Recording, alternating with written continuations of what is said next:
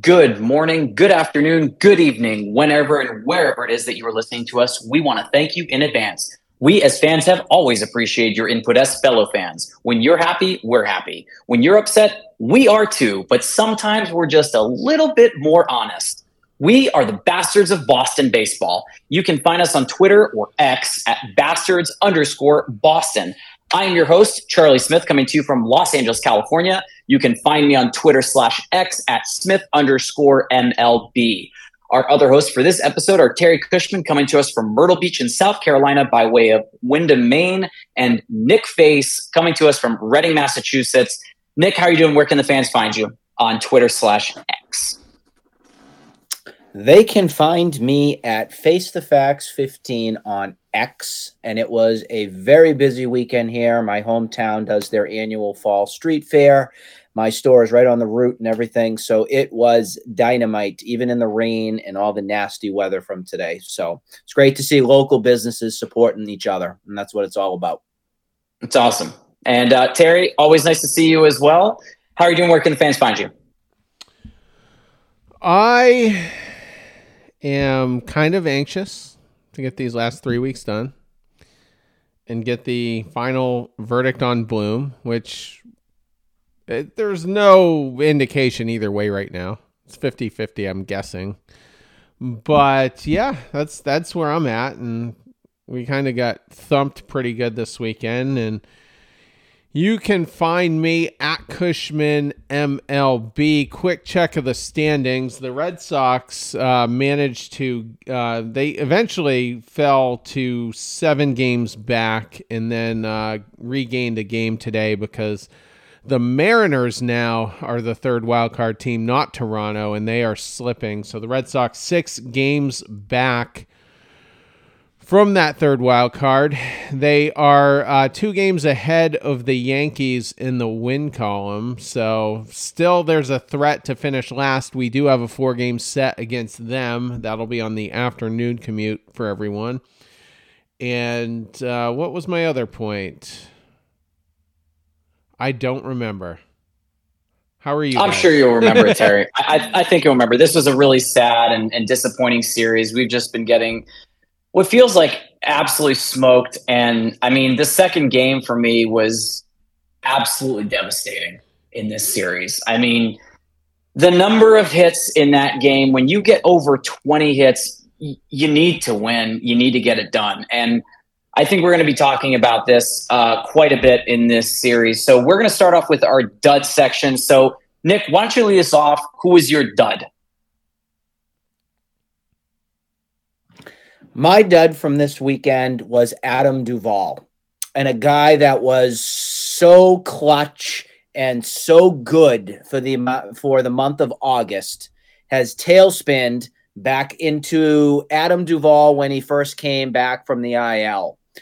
Current check on the stats of Adam Duvall. His August, he was pretty much on fire. He had a 304 average. He had 21 RBIs driven in, and he also had 9 home runs, some of them in big, big moments. But ever since the calendar turned, Duvall has been a very big problem in the lineup, and why he didn't really play much this weekend. He only played on, I believe it was Friday's game, where he went 0 for 4.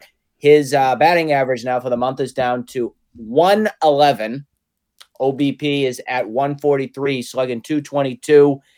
1 homer, 2 RBIs on the month. We got a big decision here to make when the offseason hits. And the reason I wanted to talk about Duvall here on my, at least for putting him on my dud list, is you're going to have a decision to make with what you're going to do for next season with your outfield. You're very left-handed heavy right now. You definitely need some pop on the right side. I do not look at Adam Duvall right now, at least for 2024, as a starter. The question that I am trying to figure out what's going to come of this is he worth bringing back as a bench piece and a bench piece only? I don't know if that's something Duvall wants or will take, but I can't see him as a starter again next season. I just can't. I don't think it's going to be a winning solution to install him there. And I want to move on to 2024 bigger and better. I am done with the song and dance of finishing in last place and not being a team that's really in contention here and making it to the postseason. I really want to see us get back into some sort of reality where it's playoff team, championship driven, and I don't feel like Adam Duvall does that for me. Appreciate the guy, appreciate the effort, very likable kind of person. But I think that the best decision here for the Sox right now is to move forward into getting something else that's in there that you can count on. Terry. He is who he is. You know, he's going to go on these runs. I mean, he hit 5 home runs in 7 games, something like that. A couple of them in really key spots. And then he disappears for a little while and the strikeouts tick up and that's who he is. And he's sitting in a situation right now where we're a little bit light on right-handed outfield bats. We've got another guy emerging. We'll get to him shortly, but as long as he can stay healthy, you're almost guaranteed to get 25 to 30 home runs out of him and a bunch of runs driven in. But it's going to be uncomfortable at times. Having said that, I think Adam Duvall could get a 2-year deal this winter. It's been 1-year deals for a while. I think some team who has a definite need for a right-handed power bat is going to swoop in and sign him. I think he's going to take the first 2-year deal that is thrown at him, Adam Duvall. And I don't know what that deal is going to be worth. He's making $6 or $7 million this year. Maybe it's 2 years, $16 million. I doubt he could top it out at 2 years, 20, but that would be the absolute top. And yeah, $7 million this year. So he's going to be an intriguing guy. He's certainly not a qualifying offer, candidate. That would be Bloom giving him, 1 year for $20 million, and the Red Sox would have tons of leverage in signing him because if another team wanted to sign him, they'd have to give us a draft pick. It always hurts a player when they're offered a qualifying offer, unless you're an Ohtani type guy who no one's you're gonna blow it out of the water regardless. So that's kind of where we're at. That's where I'm at with Duvall, but yeah, so that's my take on him. I could go on a little bit, but we'll save some meat on the bone. Yeah, so he's a very interesting character. I mean, the injury really hurt his value as far as locking up a more than potentially 2-year deal. Granted, he's 35 years old, but he started off the season on fire. It was Adam Duvall and friends to start the year. He single-handedly won us 2 or 3 games, and then we had the injury. And I'm just going to call it the injury because he's not been the same since. He did have a streak where he had a home run in 3 straight games and then a home run in 4 straight games. But he's kind of turned into a little bit of a pumpkin. He's over his last 13 with 10 strikeouts. And on the month of August, as Nick was talking about, has 13 strikeouts and 27 at-bats with 3 hits and only one being for extra one for extra bases. So, Terry, you talked about the fact that we have a need for potential extra right-handed bats. We have quite a few left-handed bats. And we're kind of curious to see who's going to stay, who's going to go. I absolutely think that Adam Duvall is going to get a contract for 2 years. I don't think he's going to come back to Boston because the Red Sox aren't going to keep both Duvall and Turner. I think that if they had the choice between one or the other, you're going to keep Turner. Turner's a lot older than Duvall, but he's a professional hitter in relation to Duvall, who is either a superstar hitter or turns into just a nothing. And in the perfect world, if he plays a full season, he doesn't get injured, you're looking at someone that can mash 40 home runs and 100 RBIs. He's kind of like the newer version of the old Cincinnati Adam Dunn, who was someone that was consistently at the 40 homer, 100 RBI, kind of 260, 250 range. And that's kind of it. There's nothing crazy about his game. He's just a banger. But that's it. And when he's not there and he's invisible, it's very apparent, and you're going to lose series because that bat's not there. It's in the lineup, but it's not doing damage. So really tough to see. I hope he can, figure it out for the last couple of weeks of the season, but this has been a disaster year for the Boston Red Sox yet again. Terry, who was your dud for this one? I'm actually switching it up. I forgot to tell you guys. My dud for the series is going to be Brandon Walter. Walter has been hot garbage the last couple of starts. 2 starts ago, he went 4 innings against the Kansas City Royals of all teams. Gives up 7 earned runs over those 4 innings. He was probably coming in for Crawford or someone that obviously, didn't have a good start and got lit up. Got absolutely lit up. And then on Friday's game, now this wasn't a close game. It wasn't a key spot for him. The game was lost. The Orioles were up. Well, I shouldn't say the game was lost, actually.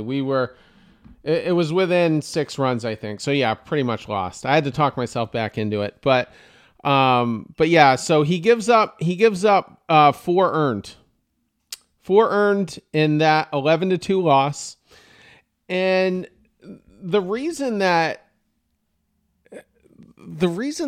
frustrating to me is this was a guy that the Bluminati, hyped up last winter as part of the Red Sox depth. You had Sale, you had Bayo, you had Pivetta, who I think was projected as a starter right away. He was starting games for the first few months. Who am I missing? You had Whitlock on and off. But you had a bunch of guys you thought could give you some quality guys. But if any of those guys failed, you had Chris Murphy and you had Brandon Walter. And all this depth we had was a delusion, by everyone who believed these guys could come up and potentially take a key spot in the rotation every 5th day. Or be the bulk guy in the bullpen, every so often. If Houck only went his standard 4 innings, a guy like Walter could come in and maybe hold it down. And this whole program is garbage. And watching Walter just get lit up out there is it just puts the exclamation point on it here in the final month of the season for me. This pitching was never going to be viable. and the fact that we're 3 games above 500, some people are saying that that's bad. Like, oh my God, we're 3 games above 500. This team's terrible. The reality of it is this team has overachieved to get to 3 games above 500. We should be 6-7 games under right now. But certain aspects of this team have overachieved at certain points. We had a very good July. I can't remember. We had a very good run in the spring. It just seems like a lifetime ago. I don't remember if that was May or June or perhaps May into June. But it's just been another miserable season with Red Sox pitching. And I'm just tired of seeing these scrap heap guys. And I've said it previously. Walter, I think, is going to be 27 or 28 years old in the fall here. The reason he hadn't made his major league debut yet is because he's not a major league pitcher.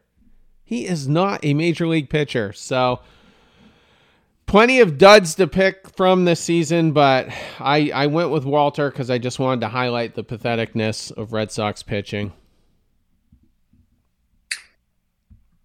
I mean, that's going to be hard to top, but Nick, go ahead, give it your best shot. I echo the patheticness of Brandon Walter as well. I was just looking through to see he's been recalled. It looks like 3 times. He came up in June. He pitched against Minnesota. Started out half decent. He actually started that game. I don't know if you guys remember that, but he started. He went 6. Yeah, he went, or maybe it was an opener or something like that. It could have been, but he went 6 2/3. He gave up 3 earned runs, pretty decent. Then he got obviously sent back down, came back up for the 4th of July time frame, And then he was pretty decent again from out of the bullpen from everything, using him for an inning or so. But then it started to become, I guess, not a mystery to some of these teams. The Chicago Cubs hit him pretty good. He gave up 2 runs in his game on the 15th. And then the last appearance we saw was the 23rd against the Mets. He went an inning, had a walk, but that was it. Since he's been recalled, like you said, the Royals, the 7 runs, that was just unacceptable. I would have DFA'd him at that point. They're giving him another chance against Baltimore, and he was equally as bad with the 4 runs that was given up. The thing that we're seeing here right now with Bloom's lovely prospects is that we are seeing with the pitching side of things that we got nothing.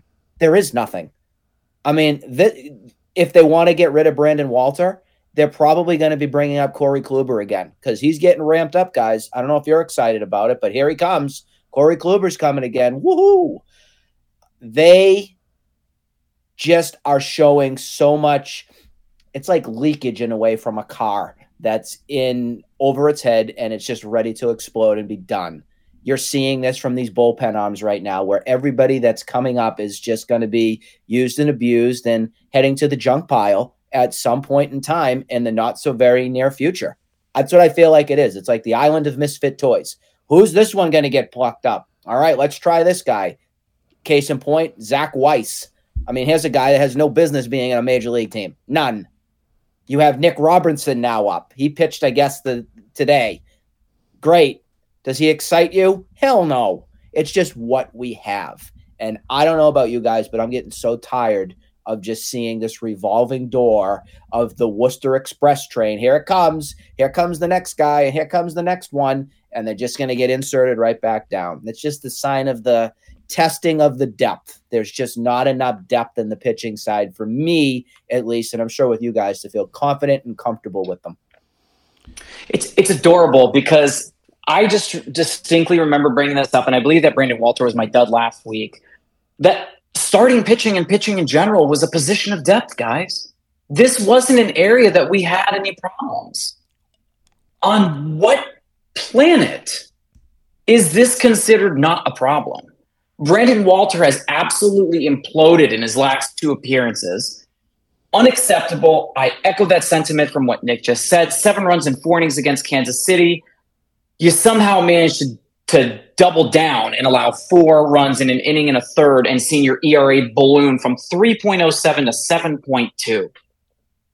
There's a reason, as Terry mentioned, why this guy wasn't in the bigs. He's 27 years old. And he's getting absolutely destroyed. Couldn't even get a strikeout against Baltimore. You know, this is just, unfortunately, what we're coming to expect. You know, the Worcester train, as Nick mentioned, it's really hard to top what both of you said. It's basically, okay, cool, which person do we want to throw in there to see who gets tagged next? Because it's really hard. It's really hard to say, yes, I stand behind this team, and yes, I stand behind this product that's been presented to us. It's an absolute joke. And for anybody that's standing behind Bloom, I get it. That's your stance. I don't agree with it. That's fine. But you have nothing to show for it right now. You literally have nothing to show for it. Some of your prospects have bombed out. Some of your prospects have gotten traded. Some of your prospects still are trying to figure it out defensively. And I believe Terry, if I'm not mistaken, was someone who mentioned it on a prior show. Valdez, if I'm not mistaken. Defensively, not there. Right, exactly. He has no future. There's no future in Boston. There's no future possibly in the bigs. And so here we are coveting all of these prospects, and we're trying to like pool this huge, list of guys that we can get on this team. And then when we bring them up, half of them don't work out, half of them aren't ready and or are never going to be ready. So you're doing something that I get the mindset of. You're trying to have like a really good farm system. But if you never end up getting to play with any of your toys, or some of your toys you don't have the right batteries for, what the hell is the point of you having said toys? So it's really, really hard for me to hear people say, yes, I defend Bloom because X, Y, Z. Okay, your X, Y, and Z have not worked out. or some of the stances within your XYZ, XA, or X1, X2, whatever you want to call it, have not worked out. So what are you standing behind? We don't know the situation in the stance of Alex Cora, Chaim Bloom. As far as I'm concerned, I want them both gone. Do I think they're both going to be gone now? Honestly, I don't. I really think that there's a pretty good chance that we're going to have to deal with one, if not both of them in 2024, which is going to continue this carousel of misfit toys, unhappy players, people that want out of Boston, not a destination city. I'll say it again. Not a destination city. No one is dying to come play in Boston. Justin Turner can do whatever he can to try to get people here. Kike Hernandez did whatever he had to get people to come here. I'm appreciative for what he did. Guess what? It's going to be really, really hard for someone to say, yes, come here. We're a contender, and we're doing everything we can to be a winner. You're not. You're really not.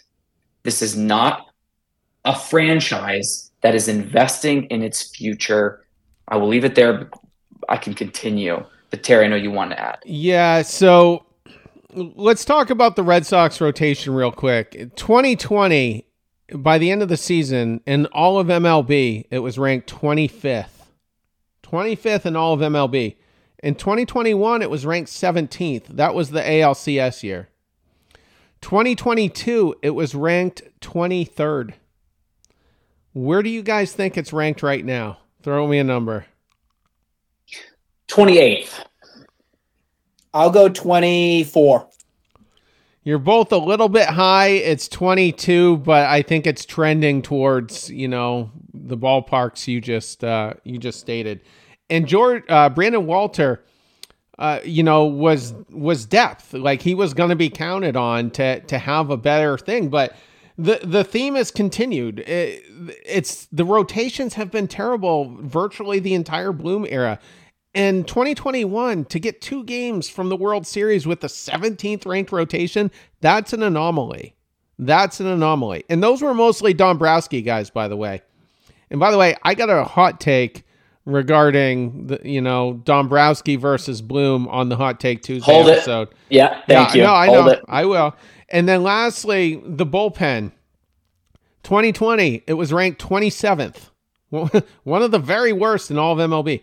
2021, it was actually pretty good. They were 13th. That's not great, but in the Bloom era, you'll take 13th. 2022, it was basically back to the same as 2020. They were ranked 26th last year. This year, and this is the mind-boggling thing, this year, it's ranked 19th, and you have the best 8th inning guy in MLB at your disposal.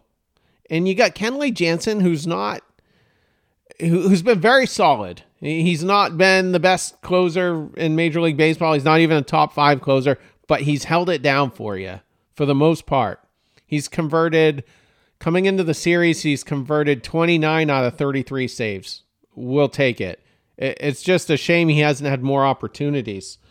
But what I'm getting at here is the fact that they've been so good in the 8th and 9th, the problem is getting to them. You just can't do it.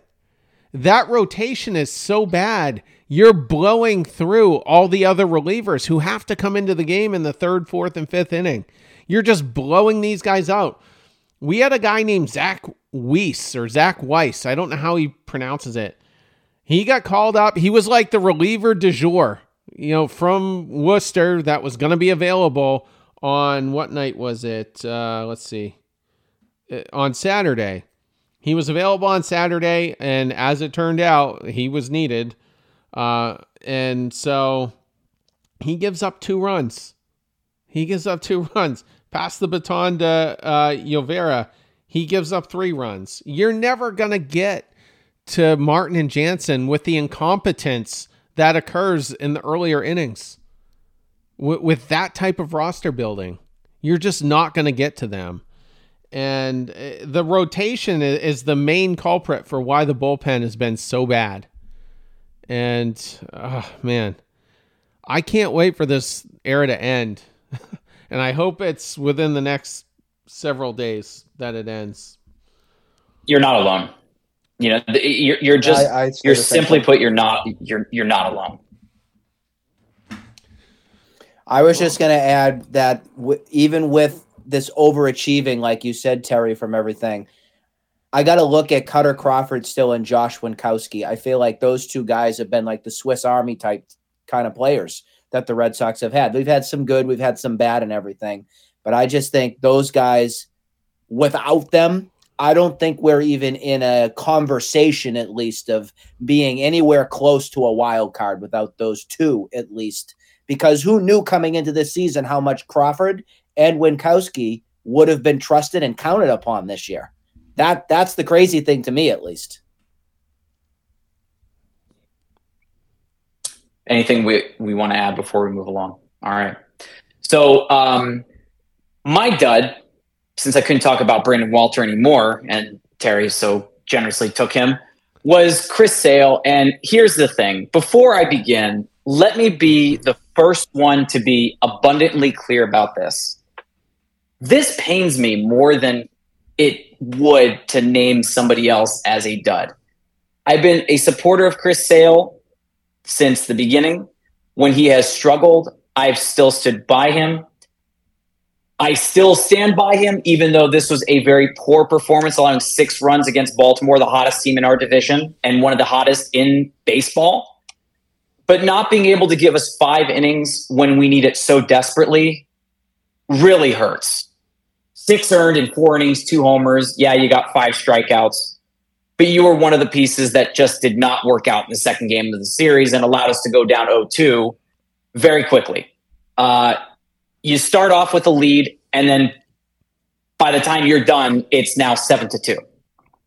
We try to muster up some runs in the bottom half, but you're already at 80 pitches. You're done. You are not metaphorically done. You are physically spent now. So it pains me to have to say this because I really do wonder if the times of Chris Sale being an elite starting pitcher are completely over, or if it's going to be someone that needs to take some time and kind of regather himself and figure it out and then come back to Boston. But it pains me to have to say that he struggled because I do love Chris Sale and I still support him. But you can't – I wouldn't be very genuine if I didn't call it out like I am right now. So Chris Sale, my dud, unfortunately, for this series. Nick. Terry, do you remember back at the beginning of the year, I believe it was an Orioles series, and we were all getting into the rhythm of, do we trust Chris Sale? Do we not? And I remember doing the show with you, and you at the time were having confidence in everything, and I chimed in and said, I don't think I can ever trust Chris Sale again. Well, I changed my mind that night because of you, and ever since that point, I have not been able to fully commit if Chris Sale is taking a start for the Red Sox to get a win.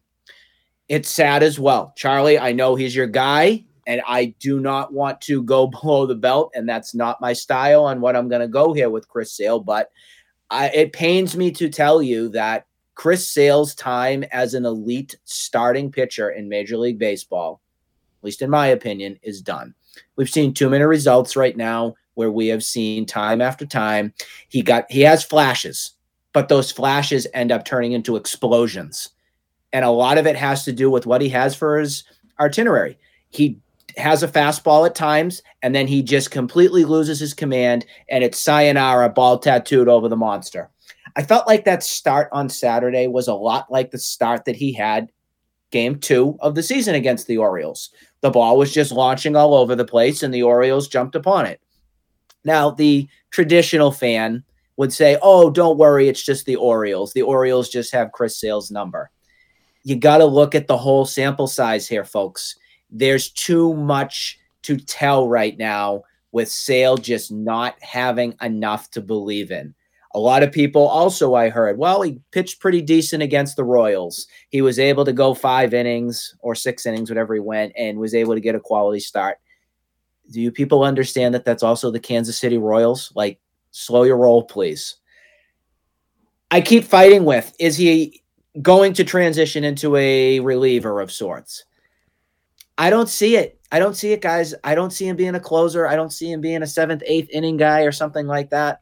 I just think that Chris Sale's time is done. He was a lead at one point with the White Sox. He just hasn't been the same guy ever since 2018. And I just can't stomach continuing to see the guy just go out there and feel like, oh, yeah, I got it. And then, boom, done. The game's over. It's just we're seeing too many results from it. I just think it's time for us to move on, time to figure out something else that we can put out there. And hopefully Chris Sale mentally, for a mental state, is going to be okay. But I just think he's just – I can't count on him anymore. He's lost my trust. So while you guys were giving some takes, some breaking news just popped up on my Twitter feed from Jen McCaffrey. James Paxton's season is over. Apparently, they will shut him down for the rest of the year, and they are citing knee inflammation. So now let me have my crack at Sale here. He's done. He's absolutely done. The velocity isn't there. And when he came out in that first inning, it was 1-2-3 with 2 strikeouts. He just blew through that first inning. And I started thinking, I'm like, well, all right. Not too bad. And then in the second inning, let's see, he did give up a run in the second inning. But the whole time, I'm like, just the first couple innings, I'm like, well, this might work out for him today. He's had a terrible time against Baltimore this season, but I'm like, this might work out for him today. But how does Chris Sale survive with a 91, 92 mile an hour fastball? You can't. That's not good enough. They're just going to be sitting on everything all the time, just like they do with Corey Kluber, whose fastball doesn't have much more velo than his changeup does. So I just don't see a path forward for Chris Sale. Now, is he tradable over the winter? Absolutely not. Nobody's paying him $25-30 million next year, whatever his contract is.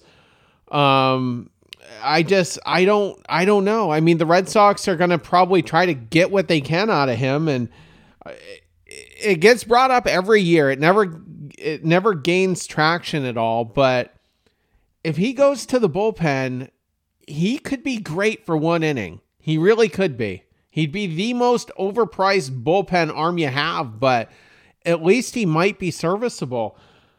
His first 79 appearances, which were in his first 2 years, were out of the bullpen. When Chris Sale came up, he was a reliever.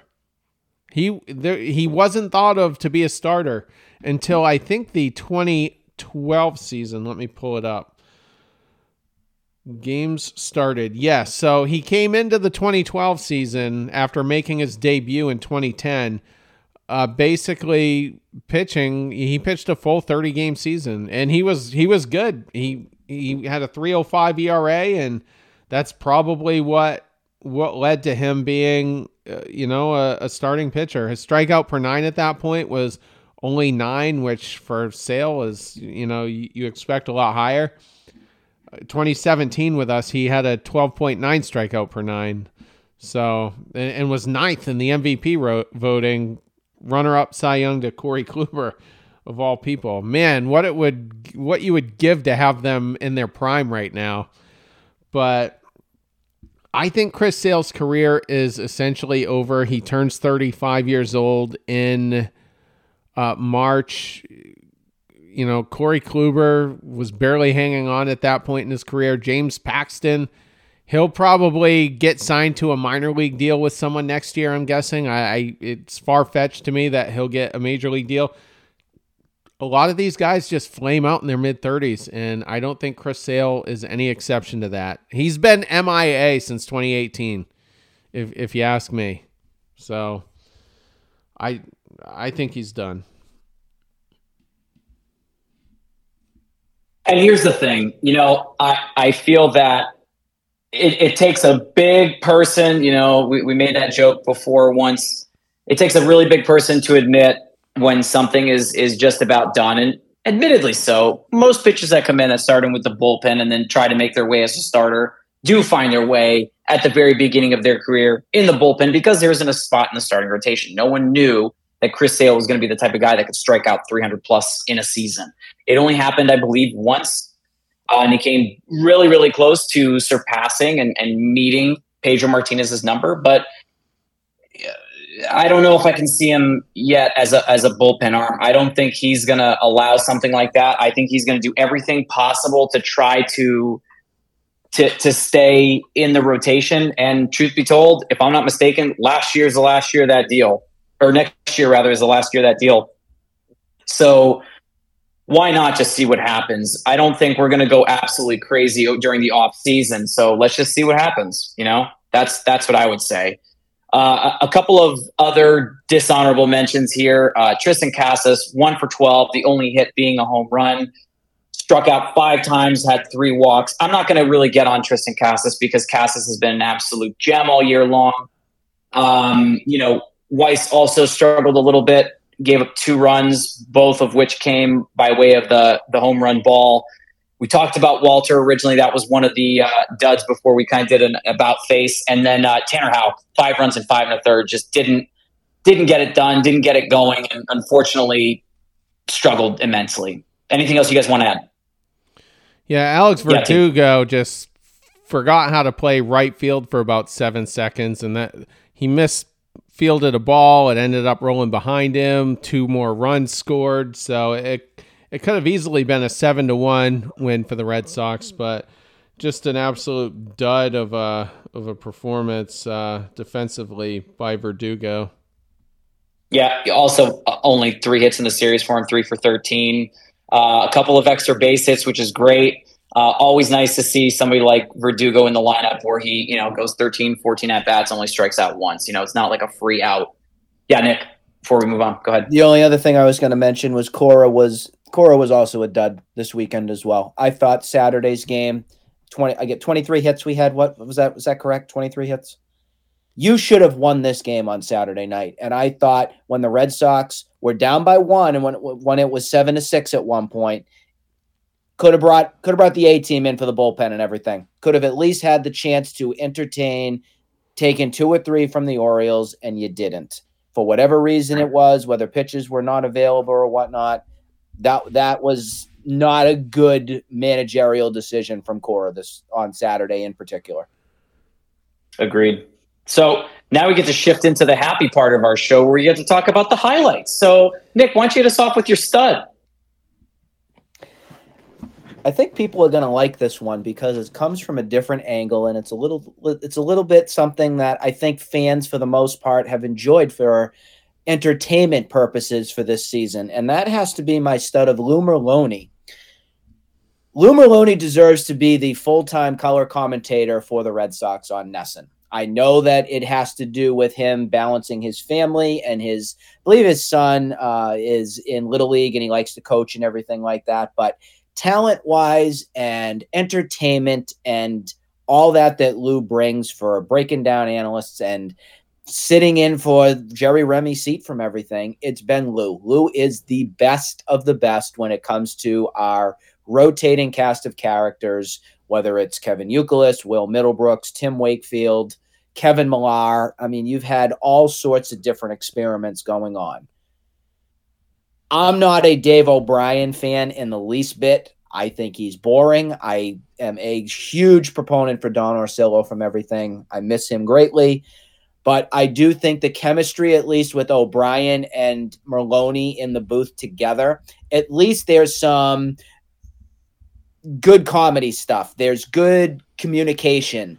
It seems like they're on the same page with at least understanding one another. That has been so missed a lot of times. Like, I don't know about you guys, but I liked Houck as a player. I can't stand him. I think he is boring and dull and doesn't call it like it is. Lou does that, and he reminds me in a way of like how Jerry Remy would call the game and everything. I feel like because fans have such a knowledge in a way when it comes to what they want to listen to and how they listen to different things. At least for me, I feel like I can at least sit there and watch a little bit more of the game when it comes with Lou when he's on the broadcast. I think he brings a different breath of fresh air into that booth that has been so severely missed since Jerry Remy sadly passed and Don Orsillo's not there. And without Eck as well, too. They need that anchor that's there. And I think Lou gives that best chance to succeed with him and Dave in the booth. Terry. I could not agree anymore with Nick. Lou is from New England. He's one of us. He's got that New England sound, that New England accent, and I like him. And I think he's going to get the most candid. If when Chris Sale turns in a dud, Merloni's going to give the more critical take on that, more so than Will Middlebrooks. And I like Will. I mean, I think he's probably my number 2. I'm still not a huge Euclid guy, but at the same time, he's still better than a lot of the guys that have been on there. But I mean, if it's hard to find Nesson's ratings, every few weeks I try to see where we're at compared to last year and the year before. But I would imagine Nesson's ratings would be much higher if Lou Merloni's in the seat for 120 or 130 games. That's what I want. I'm starting to grow on Lou Merloni. I mean, from the years of listening to him on the radio, drives to work and all that jazz, seeing him as a player. I know we've had one exchange where it probably could have gone better on his part because he didn't admit he was wrong, but that's for another day. I do agree that having, a hometown person be on your hometown team's side of things is going to be beneficial. He's beloved by fans. He's been a part of the picture for decades, since the 90s. We're growing on almost 30 years of Lou here. There are a lot of options that are worse than Lou Merloni, and it couldn't hurt to see him stay. I wouldn't say that I'm disappointed if he does opt for that, but if he wants to do something else, Boston will find a solution.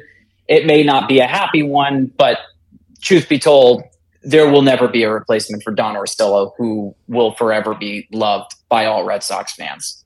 And if you didn't love him, you weren't a real fan. So we don't really care for your opinion. Anything else we want to add on that one? Yeah, just real quick. There's 2 people I never want to see in the booth. The first one is Tim Wakefield. I got no issues with Wake. I liked him as a player, but he puts people to sleep. If the game starts at 7:10, some of those people are going to be asleep by 8:20. And I just don't, there's no energy from him. He doesn't get animated at all. I don't like Wakefield in the booth. The second guy, I don't think will ever be in the booth again. We haven't really seen him on Nesson in a while, and I like him too, but Steve Lyons was just terrible. Same thing with him. I just couldn't get into it when he was in the booth. Yeah, Nick, go ahead. I was going to say, Terry, is Tim Wakefield the reason why you've had to ramp up with more energy drinks whenever those games are? That's the rumor that I heard. Fun fact, I've drank only water since Monday, and I'm trying to go. Wow. I've got a tournament the second week of I think starting on October 11th actually, for about a week, and I'm just trying to. My goal is to get to October 11th only drinking water, but I am an energy drink fiend. Otherwise, like those pineapple Monster energy drinks, they're not giving us any money to talk about them, but those are so good. And my second choice, that's the only Monster I'll drink. And I love Red Bull as well, just because it's a unique taste and I just like it. But yeah, only water. And I've lost 6 pounds since Monday. Not that I'm a little chubby, but I'm not like big. You look great, Terry. I look good. I'm comfortable in my own skin, but You're getting there. I'm trying the water thing. The only other thing I wanted to mention was the reason I brought Lou Merloni's whole thing up from my take was because there was an exchange with him and Dave about the microbursts that we've had over the weekend here with a bunch of trees that have come down. So there was a funny little joke that was going on with Dave O'Brien asking somebody to drive up a chainsaw to Salem, New Hampshire. And Lou started this whole funny exchange with everything that reminded me back at the times with the John and the Jerry, the whole stories and the fun times that we used to have. That is why that whole thing came up. And I thought it was one of the more entertaining takes we've seen between two of the announcers this season. Yeah, he was like, you don't think anybody else in New Hampshire has a chainsaw? Somebody's going to run one up to you? Yeah. That's great. And that's Lou Merloni. So if somebody turns in a dud, I think he's going to be the one to get animated about it. He's going to be the guy who says yuck. And fortunately, there's no David Price on the team to flip out, because that's the comment Eckersley made that caused that with Price. But give me more Merloni. Sign me up. There we go. Why don't you lead us with your stud? I have two studs, and they are related, literally. First one, Josh Winkowski had a very good performance today in the sixth inning after Bayo came out and didn't give up a hit and actually struck out the side, struck out all three batters he faced and looked really good. It was his only outing in the series. And I've been critical about Winkowski, both on Twitter and here on the podcast. I don't think he's as good as his stats indicate. I mean, he's got a 2.22 ERA since the All-Star break, but his whip is 1.48 and his opponents are hitting 280 against him. So I think he's kind of getting lucky here. And I actually wonder if he's a good sell high candidate at the end of the year, which sounds insane because you're going to need arms next year like crazy, and maybe you have to keep him. But my second stud is Josh Winkowski's dad. And the reason I'm going with him is he follows us on social media, and he doesn't seem to criticize us if we criticize his son.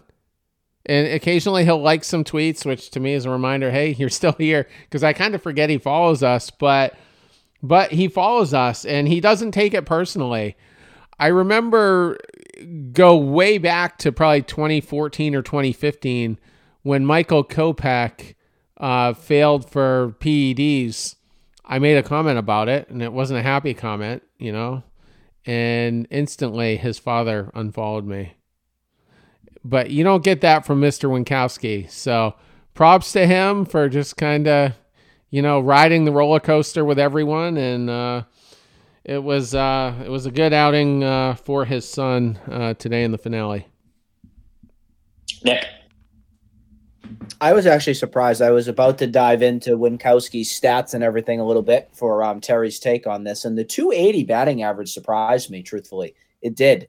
I thought number-wise that he was more probably in like the 240, 250 range of some sorts because he's got a decent ERA. He's been doing a very, very good job, at least in my opinion, of a guy that we did not know what his role was going to be when this season began.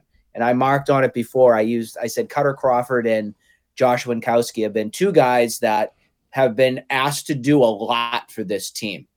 Cutter Crawford going into the rotation. I don't think we ever counted on him giving you a 6-7 record with a mid-4 ERA. I mean, he's going up again tomorrow. He could be a 500 pitcher again tomorrow. They don't set the world on fire. That's my big thing here, is that they are definitely going to be journeyman pitchers, at least in my eyes, but they're going to give you innings and they're going to give you a serviceable job.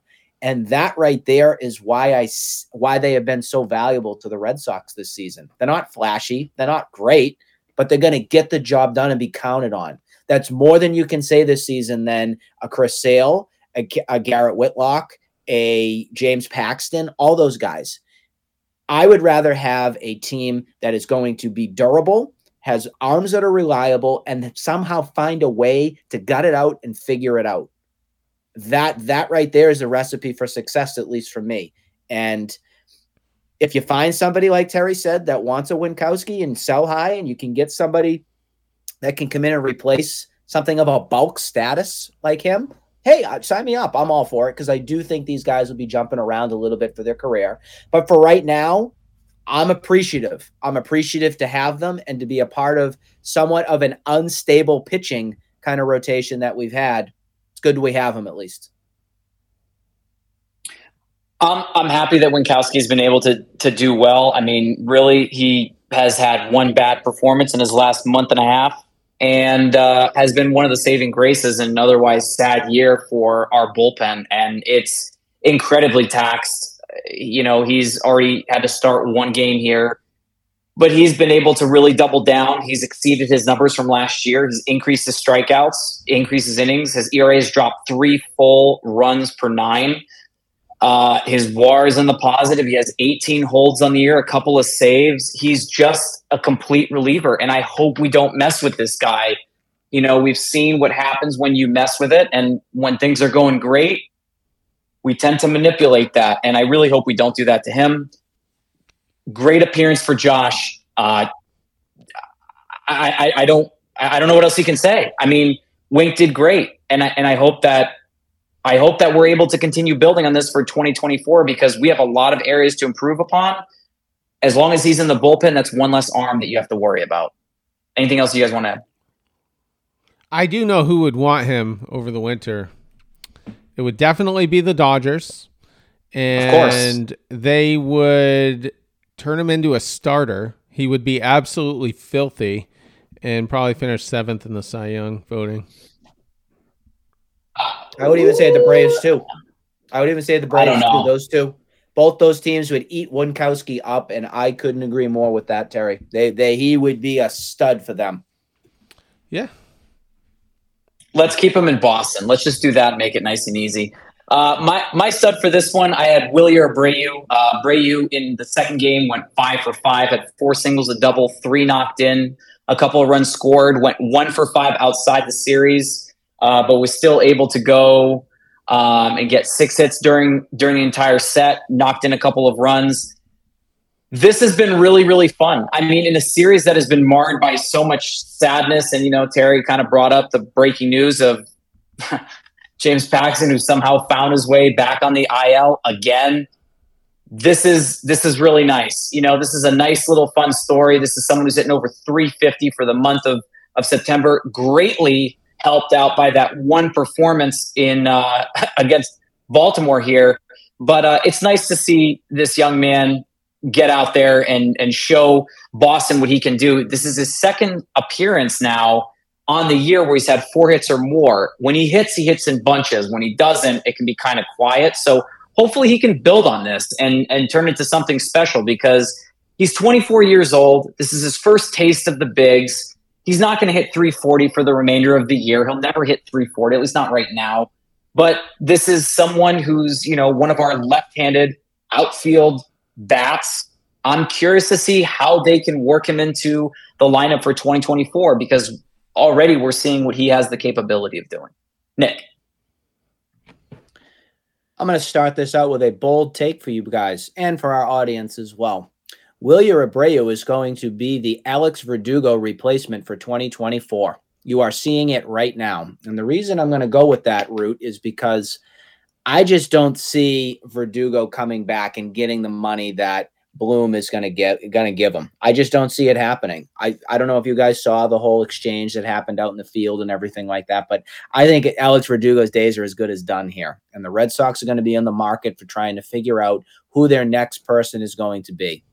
What I like sometimes in September, I hate it that if you're out of the race, it's just done. But you get to see some players come up that want to show that they can be major league players. And what I've seen so far with Abreu is a guy that wants to earn a job, a guy that has something to prove, a guy that hustles, a guy that really wants to be a part of an everyday lineup. He had a wonderful game on Saturday with the 5 hits and everything. He's come up and he's produced. He's not perfect. He's learning his way around the diamond and learning his way to play Major League Baseball.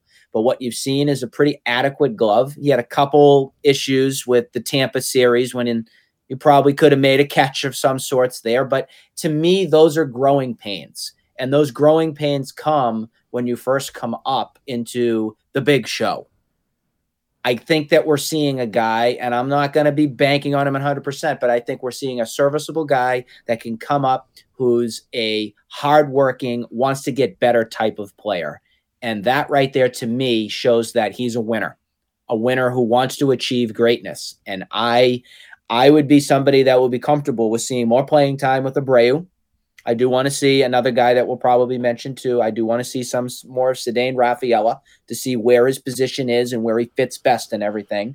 But I am very happy to see the spark. I think that's the best way of describing it on what Wilyer Abreu has provided in a little bit of a short sample size, but I'm excited to see what the future holds for him. Terry. Going 5 for 5 is impressive. I don't care who you are. If you're Devers or you're Tristan Casas or Wilyer Abreu.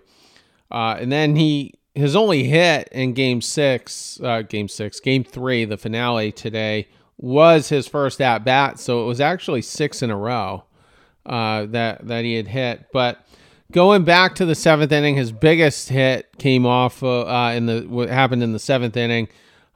He drove in Yoshida and Story on a double. 2 RBI double. And then in the final inning, he scored what ended up being, or he batted in the final run of the game. It was a single, and Yoshida came in on that one. But he kept the line moving, and the Red Sox had a couple of opportunities to try to tie the game after. Yennier Cano did everything he could do to try to blow that game. Gave up, what was it, three earned, and there was at least a couple of guys, I think runners on second and third, before he was finally able to save it for the Orioles. But getting back to Abreu, I want him to play every day. I want him to play absolutely every day for the rest of the year, because I want to know who he is. I want to know who this guy is. And quite frankly, there's just not enough time. I mean, you're still not truly going to know who the guy is. You got 19 or 20 games left. But you have to look towards next year. And we're going to have a lot of conversations in the future on, do you try to trade Abreu and sell high? Or maybe is Duran the guy? They're both lefties, and you got a lefty problem. We've been talking about that since January. And Yoshida's staying, then you've got Verdugo. Well, for now, I mean, we're assuming Verdugo is going to get traded, but you never know. You never know. Especially if Bloom gets fired. Maybe the new guy loves Alex Verdugo. Who knows? So, but at the moment, you've got Abreu, Duran, Yoshida, and who am I missing? Abreu, Yoshida, and Verdugo. Yeah, so you got 4 lefties. And you got 2 in the infield, Casas and Devers. So you can't carry that many coming into next year. So there is going to be some tough decisions. And that's why I want to see more of Abreu. Because if you're not sold on Duran, maybe Abreu's the guy. Maybe he's the guy. I love the confidence this kid seems to have in the batter's box. And I think if Duran is truly the guy that he was throughout the year, then that's who I want. That's who I want. But was that a big enough sample size to say that's who Duran is? I don't know. But lots of tough decisions are going to happen, and we're going to have some interesting conversations once the season ends. Anything else you want to add, Nick? So I'm with you, T. Yeah, no. Oh, sorry. Go ahead. No, you're good. Okay, so No, I'm good. I think that as far as Abreu is concerned, you're right. Going 5 for 5 when you've played less than 20 career games, is pretty damn special. Getting a 3-hit game within your first 20 games is pretty darn awesome. But to get 5 is past awesome or great. That's incredible. There are some players that haven't done that in their entire careers. And he did it in game, 15, 14? I don't have the numbers in front of me. But this is someone who just, when he can hit in bunches, he can do it. He's already had a 4-hit game in his career. So he's had a 4-hit game and a 5-hit game. The issue is that when he's not hitting in bunches, it's kind of ugly. So like you said, Terry, I'm curious to see what happens. And we'll have, at the very least, a couple of weeks to see a little bit more of him. A couple of other honorable mentions. I'm going to give this to Brian Bayo because he was able to give us at least 5 innings. Did allow 3 earned, gave us 5, struck out 4. And then Garrett Whitlock in the spot that he never should have left. 2 innings, 3 strikeouts, a walk, about 65% of his pitches for strikes. Please, for everything that is holy, do not put that man back in the starting rotation. I don't care if there is a gun to your head. He does not belong there. He has shown you time and time again where he belongs, where he's comfortable. Stop messing with it. Please. I will arrest my statements there. Anything else that you gents wanted to add? Yeah, I just want to clarify one thing.